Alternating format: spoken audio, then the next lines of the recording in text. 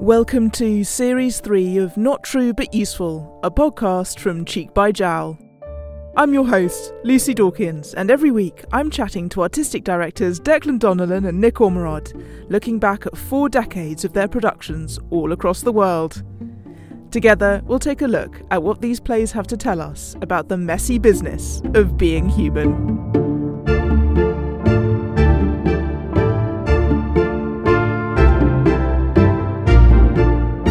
This week's play is Shakespeare's Twelfth Night, and before we get started with Declan and Nick, here's a quick synopsis to refresh your memory. Twins Viola and Sebastian are shipwrecked off the land of Illyria. They crawl to shore, each thinking that the other is dead. Viola disguises herself as a boy called Cesario and enters the court of the Duke Orsino. Orsino is desperately in love with another Illyrian, Olivia, who rejects his advances. Orsino sends Viola, disguised as Cesario, to woo Olivia on his behalf. Olivia falls in love with this intriguing stranger. Viola, meanwhile, is falling in love with Orsino. Sebastian arrives with his companion Antonio. Olivia mistakes Sebastian for Cesario, and they end up getting married. Olivia's household is full of a cast of characters caught up in their own messy web of desires. Her drunk uncle, Sir Toby, is exploiting his friend, Andrew Aguecheek, with the promise that he can arrange for him to marry Olivia. Sir Toby is in a relationship with Olivia's maid, Maria, and together they decide to torment the pompous butler, Malvolio, who is also in love with Olivia. They trick him into thinking that Olivia secretly loves him back, engineering her public rejection of him and imprisoning him as a madman. Meanwhile, the identical-looking twins continue to cause havoc, unaware that the other is alive.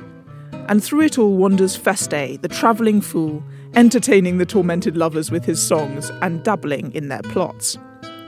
In the final scene, all is revealed. The twins finally end up face to face and all the confused identities are untangled.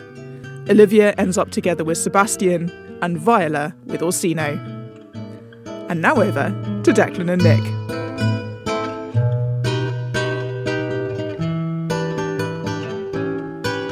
So, hello Declan and Nick. Hello Lucy. So we're sat here today very comfortably with Twelfth Night, a cup of tea and a piece of fruitcake, which is an excellent combination. And Twelfth Night is another one of those plays which you two have worked on repeatedly over the years. So you've did a production in 1986, early on in the company's history in English, and then in 2003 with a Russian production. Yes. Also, fair enough, also with arts educational drama students in about 1981. And Declan played Orsino for the National Student Theatre Company. Yes. In Theatre Space, which is where Cheek by Jowl formed first for To Spit She's a Whore in 1980. Good grief. So Twelfth Night really is in the sort of groundwater of Cheek by Jowl then?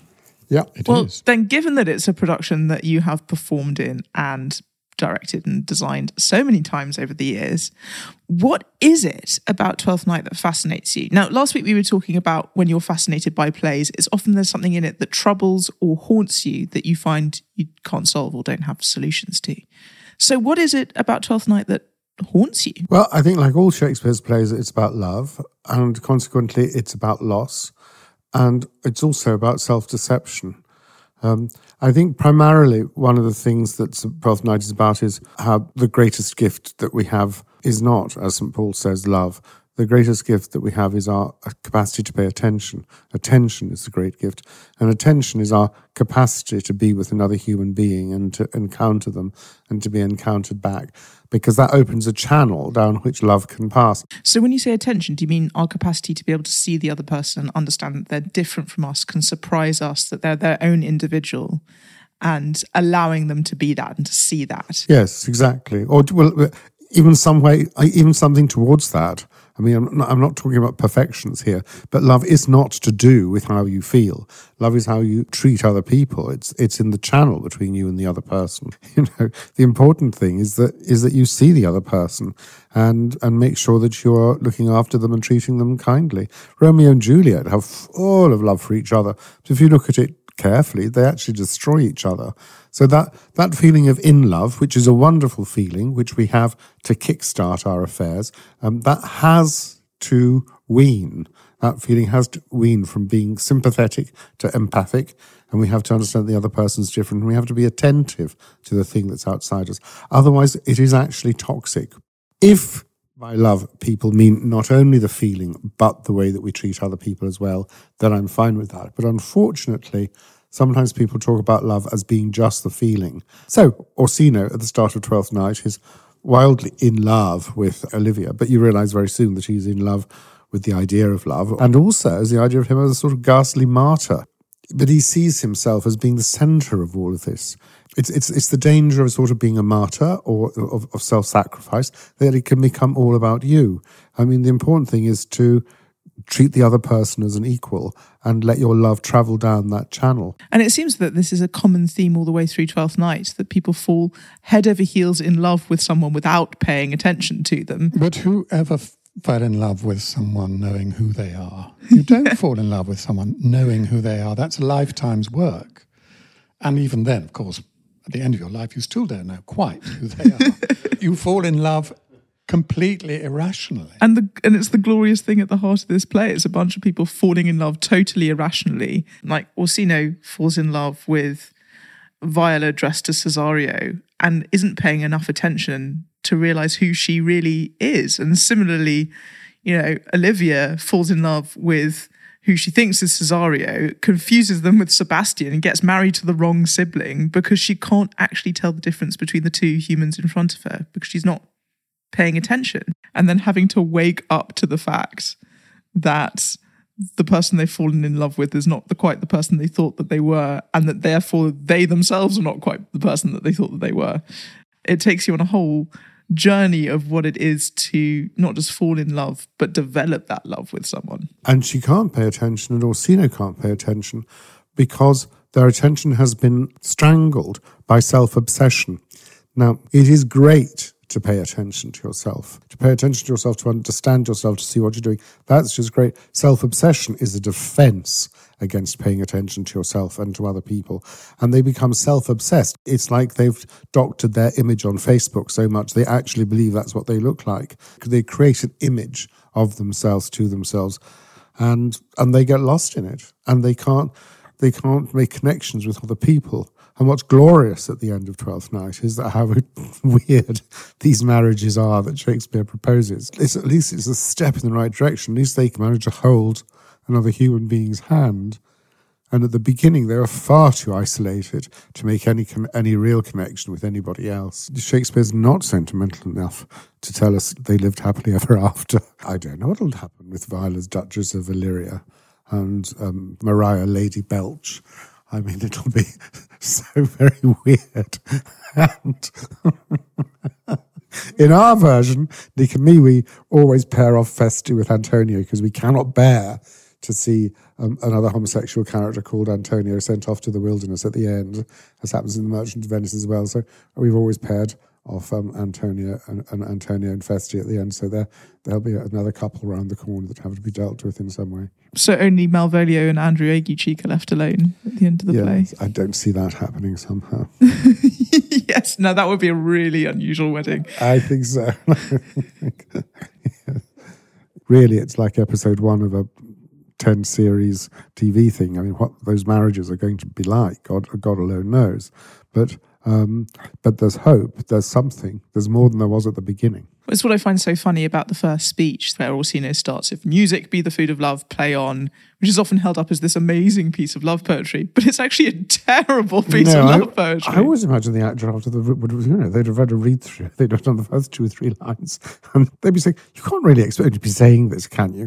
And Shakespeare was saying, "No, everyone will realise it's a joke," and no, we don't, and that's I think one of the funny things about poor old Shakespeare, that he often writes things in these hyperinflated ways so that we will obviously see the irony. And I fear we don't. So we shouldn't leave our common sense at the door. Orsino's first speech is overblown and self-obsessed, and frankly quite a bad piece of poetry. It's got a terrible couplet at the end of it. Yes, but away before me to sweet beds of flowers, love thoughts lie rich when canopied in bowers.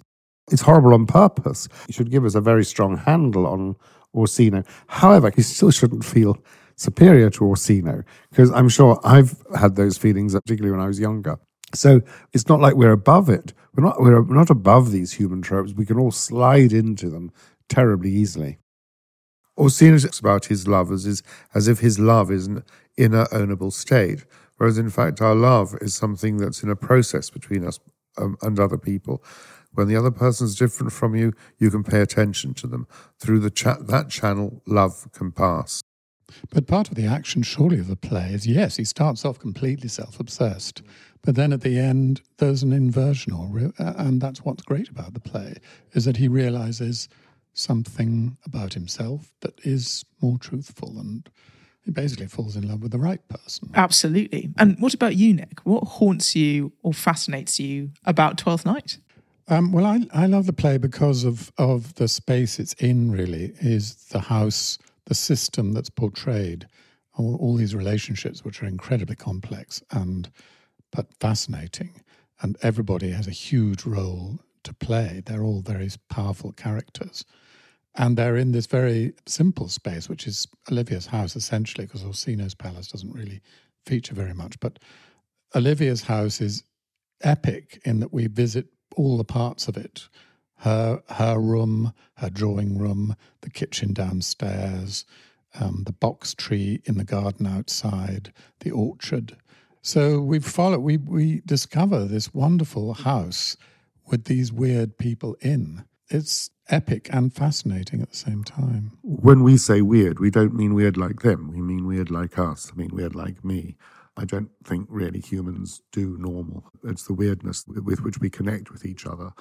The house I find really interesting, Olivia's house, because you think you want to be there. It's like often the house in a Chekhov play. You think this is a really lovely place to be. Then when you start to think a little bit more closely about the space and the predicament that it represents, and exactly what's happening in the kitchen and what's happening upstairs and in the garden, the fun starts to disappear, and you think this is really a dangerous place. And what was brilliant about your set design for the Russian production was that it was essentially 2 chairs and a table in a huge, football field sized space. I mean, it felt massive. You could definitely play a game of five-a-side on it.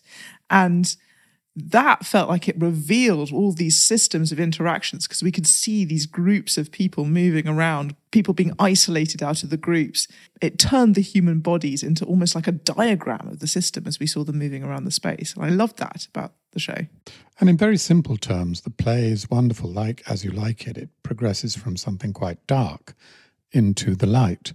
And Twelfth Night progresses from this house of mourning with Malvolio in control and Olivia sort of under clamps and waiting to escape, really, into, in the second half, we're full of light and everybody has fallen in love, possibly with the wrong reasons or the wrong people, but they are in love. And that seems to be a really important theme all the way through the play, and one that you really put your finger on in your staging of it, which is to do with the way that love is not just about love, it's about the flip side, it's about the loss and the pain.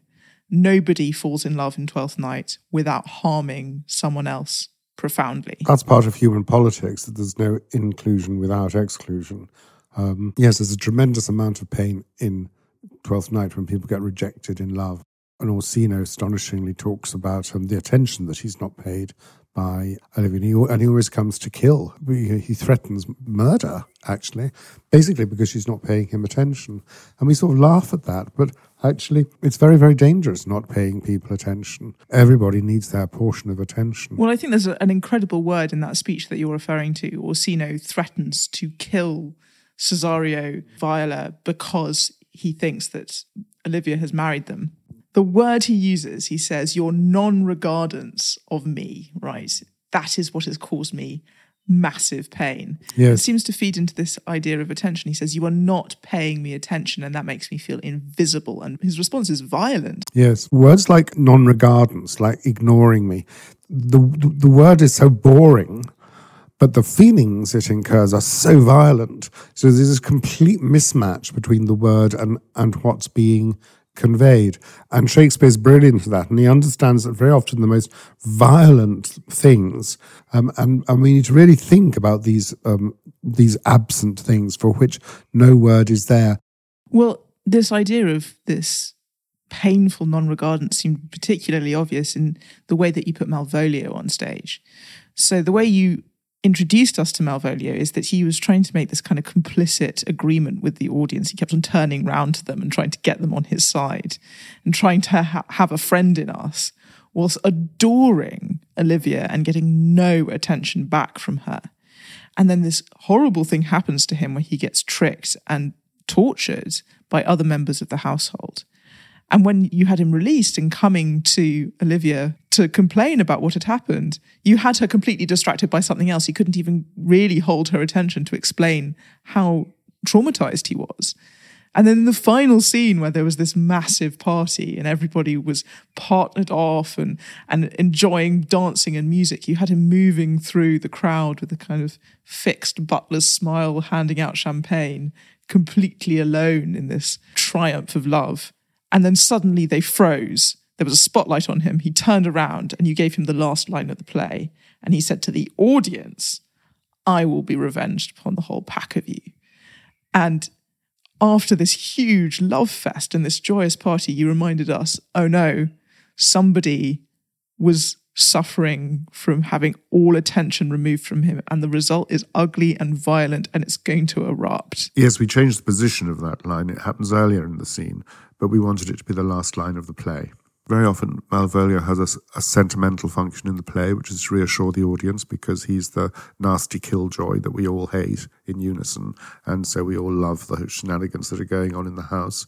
But life isn't really as simple as that, and Shakespeare doesn't think life is as simple as that. So it's important for us that we take Malvolio very seriously, that rather than being an old buffoon who's clearly got no hope in hell of ever getting on with Olivia, we cast somebody who is very, very strong, handsome guy that would be a very plausible partner for Olivia. And we had him fall seriously, tearfully in love with Olivia. He was deeply in love with her, and he was so grateful to her for having overlooked his lowly origins and so on. So to a certain degree, we felt sorry for him, and then we staged the party at the end so that he was excluded, but he was on the forestage in the dark, and we could feel this terrible sense of somebody who's excluded from life's feast.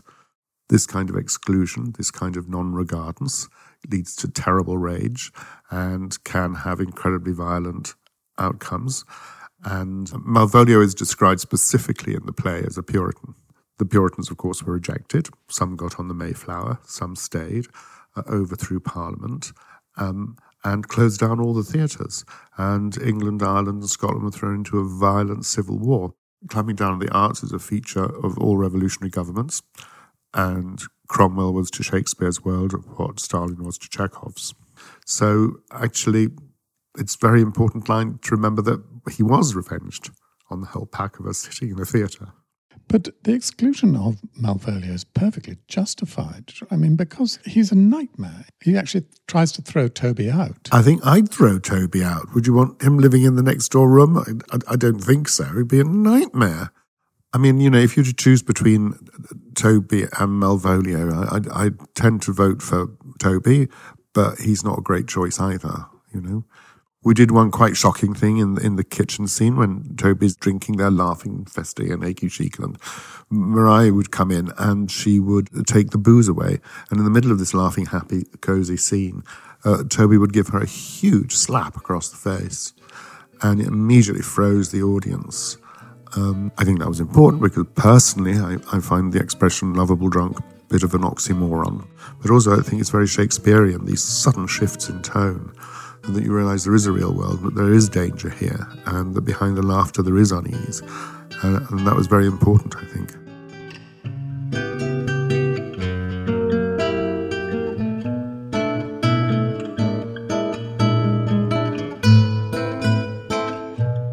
So, Nick, what do you think is the most difficult thing about putting Twelfth Night on stage? Well, I think that if I was directing it, I'd find the most difficult thing would be the final act, which when you have 14 characters, all of whom have very complex journeys to make and culminating in all sorts of revelations and complexities, that is complicated. I mean, and I personally wouldn't like to need to direct it. Designing it is one thing. Shaping it into something that makes sense is another.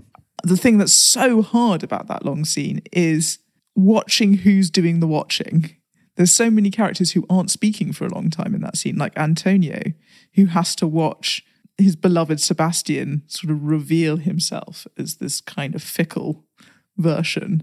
He has to sort of watch the universe change in front of his eyes, but we also need to be able to see him seeing it. That must be so difficult to manage. And not seeing it at a certain point and avoiding seeing it up to the point when he has to see it, as it were. So it's complicated. And watching Andrew Aguecheek seeing both Toby and Maria paired off and Olivia paired off and realising that he is completely unloved at the end of the play. Yes, of course, what happens at the end of Twelfth Night is devastating for Andrew Aguecheek, and that's why it's important that we see him.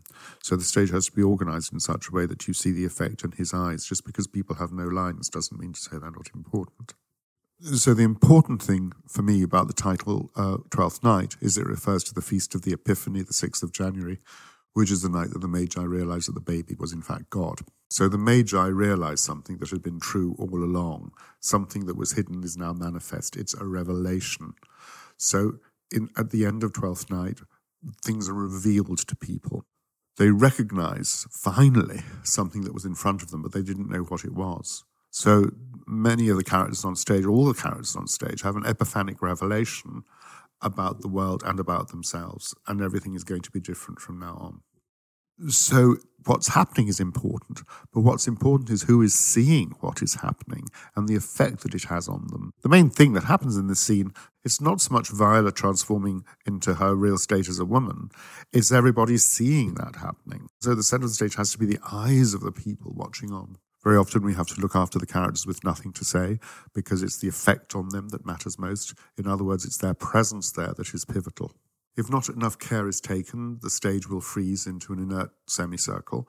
So through movement, we can make sure that that doesn't happen and that we can see the right eyes at the right time. Really, if it doesn't live in movement, it doesn't live at all. If we don't see it through movement, we don't see it at all. One of my favourite things about that last scene, because the stage was so wide open and you could see these groups of people moving around, that scene starts with sort of little fractured subgroups of alliances of, like Toby and Maria and Orsino and Viola Cesario that we see sort of bouncing off each other.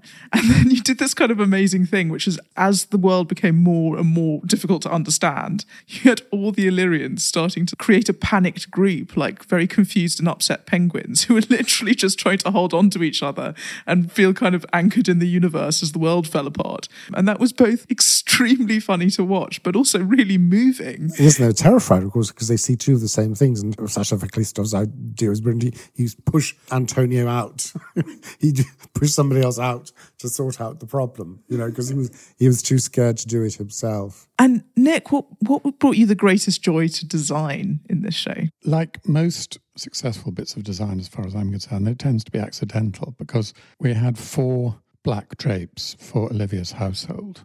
And that happened to work extremely well for the box trees. So each of the characters who were watching Malvolio could be hiding behind each of the drapes and could reveal themselves at opportune moments. And sometimes they got left out or could cross from one drape to another. There was a lot of potential comic business there.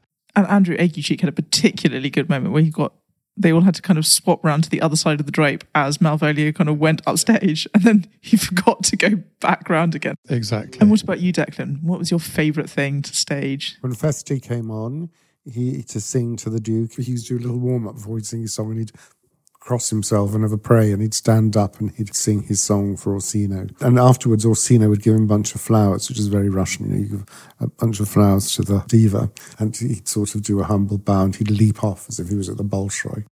I mean, I think it's the wonderful thing about Feste is, just like everybody else in the play, he's got something to win and lose. He desperately wants to get into their household and be accepted back into Olivia's home. He needs his own kind of love and affection. But more than the other characters, he has the self-awareness to be alone and to step outside and look at what they're doing and point out to them how much they are unself-aware about what's going on. He turns to Orsino and he says, I'd have a man like you put to sea because you're so changeable and you know yourself so slenderly. Yes, he says your mind is a very opal, and it's often the case in Shakespeare when the overlooked people see things much more clearly and bring the news and the information to the so-called knowledgeable aristocrats. It's the same situation as in Much Ado when Dogberry and Verges bring information about what's been going on. And in The Winter's Tale, it's the overlooked people like the old and young shepherd who bring crucial information. So it's very important not to ignore the characters with very few lines. Well, exactly. And that's the wonderful thing about Twelfth Night. The smallest characters are living the most epic struggles in this play. Like, there's a moment when one of Orsino's attendants turns around to Viola and basically says, like, back off. It's so clear that she's becoming his new favourite and that this person is being supplanted. But that's so true, and it's so painful. Yeah, exactly. It's the new guy who comes in, who starts to get the promotion within a day, 2 days. It's frightening for those old people like Curio who'd served Orsino well for so long. And again, that thing about painful love, that as soon as Orsino starts favouring Viola, Curio is out in the cold. There's no love without inflicting pain on someone else in this play. But when you say in this play, welcome to life, this is how life is. And that heartbreaking line when A.U. Cheek and Toby Belch hear Feste sing a very moving song, and then Andrew says, I was loved once too. You realise that he is in the middle of his own epic and he's silly and a fool and everybody makes fun of him and you think he's sort of frivolous, but actually he's a man who feels deeply and is being ignored. And what he says when he says I was adored once too is that it's what Shakespeare doesn't say. It's what the photographer leaves out of the photograph. It's the words Shakespeare doesn't use. And there was no producer there with a red parrot saying, develop this idea. What does this mean, I was adored once too? The audience can figure it out. And because we don't know what this tragic loss in A.U. Cheek's life is, we can still imagine it because we imagine it like our own, the losses that we've all experienced and how we sort of go on. So the empty spaces in Shakespeare are really just a void into which you step with your own imagination and your feelings. It makes you part of the play. Yeah, I'd actually almost go so far as to say it's the empty space is more important than what's there. That what's not there is almost more important than what's there. I think that's a very healthy way of looking at it. So Twelfth Night, a very tragic comedy. And I think, when Twelfth Night is done brilliantly, as the audience, we sit there laughing. And with Twelfth Night, you can really laugh your guts out. I mean, it is so ripe for extraordinary physical comedy. But then there are moments where the play turns round and says to you, why were you laughing at that? Because people were in pain. Yes. That's what Shakespeare does. And just when you got very close, you suddenly get a great big thwack in the face. I love that. It's very painful, it's very funny, but it's also full of extraordinary joy. And it has sort of whiffs of corruption and shame in it, but it also has tremendous hope for the future. So, Nick, Declan once played Orsino. If you were going to play a part in Twelfth Night, what would it be? I would end up being cast as Orsino. No. I tell you what I'd love to play as Malvolio. So, upcoming future Cheek by Jowl production with Declan playing Orsino and Nick playing Malvolio. I think this is a post-pandemic must. Well, I think that's where we're going to wrap up. Thanks, Lucy.